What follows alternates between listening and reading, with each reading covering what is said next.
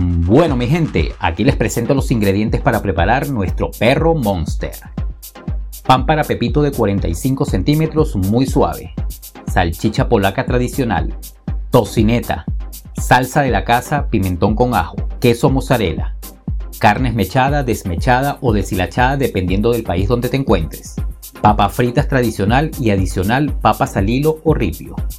Una vez que tengamos todos los ingredientes listos y cocinados, comenzamos a preparar nuestro perro caliente a lo venezolano.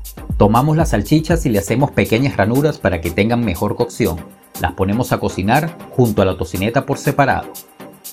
Abrimos el pan, ya depende de la elección de cada quien si lo abre completo o a medias. Colocamos salsa en la base.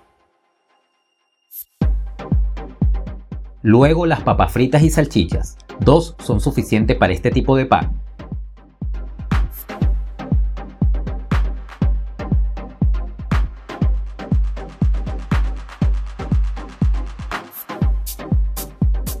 Nuevamente colocamos salsas o cremas, todas las que ustedes quieran, señalando que por cada capa de ingredientes debe estar humedecido de salsas o cremas.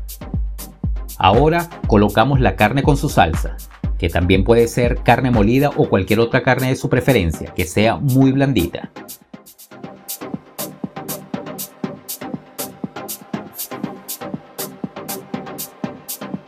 El toque mágico con las papitas al hilo o ripio y todas las salsas que quieran.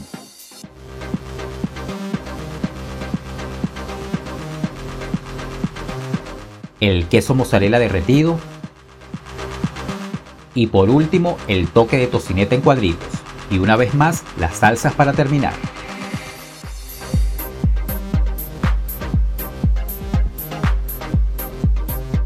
Y así mi gente, queda nuestro perro caliente monster al estilo venezolano. ¡Chao!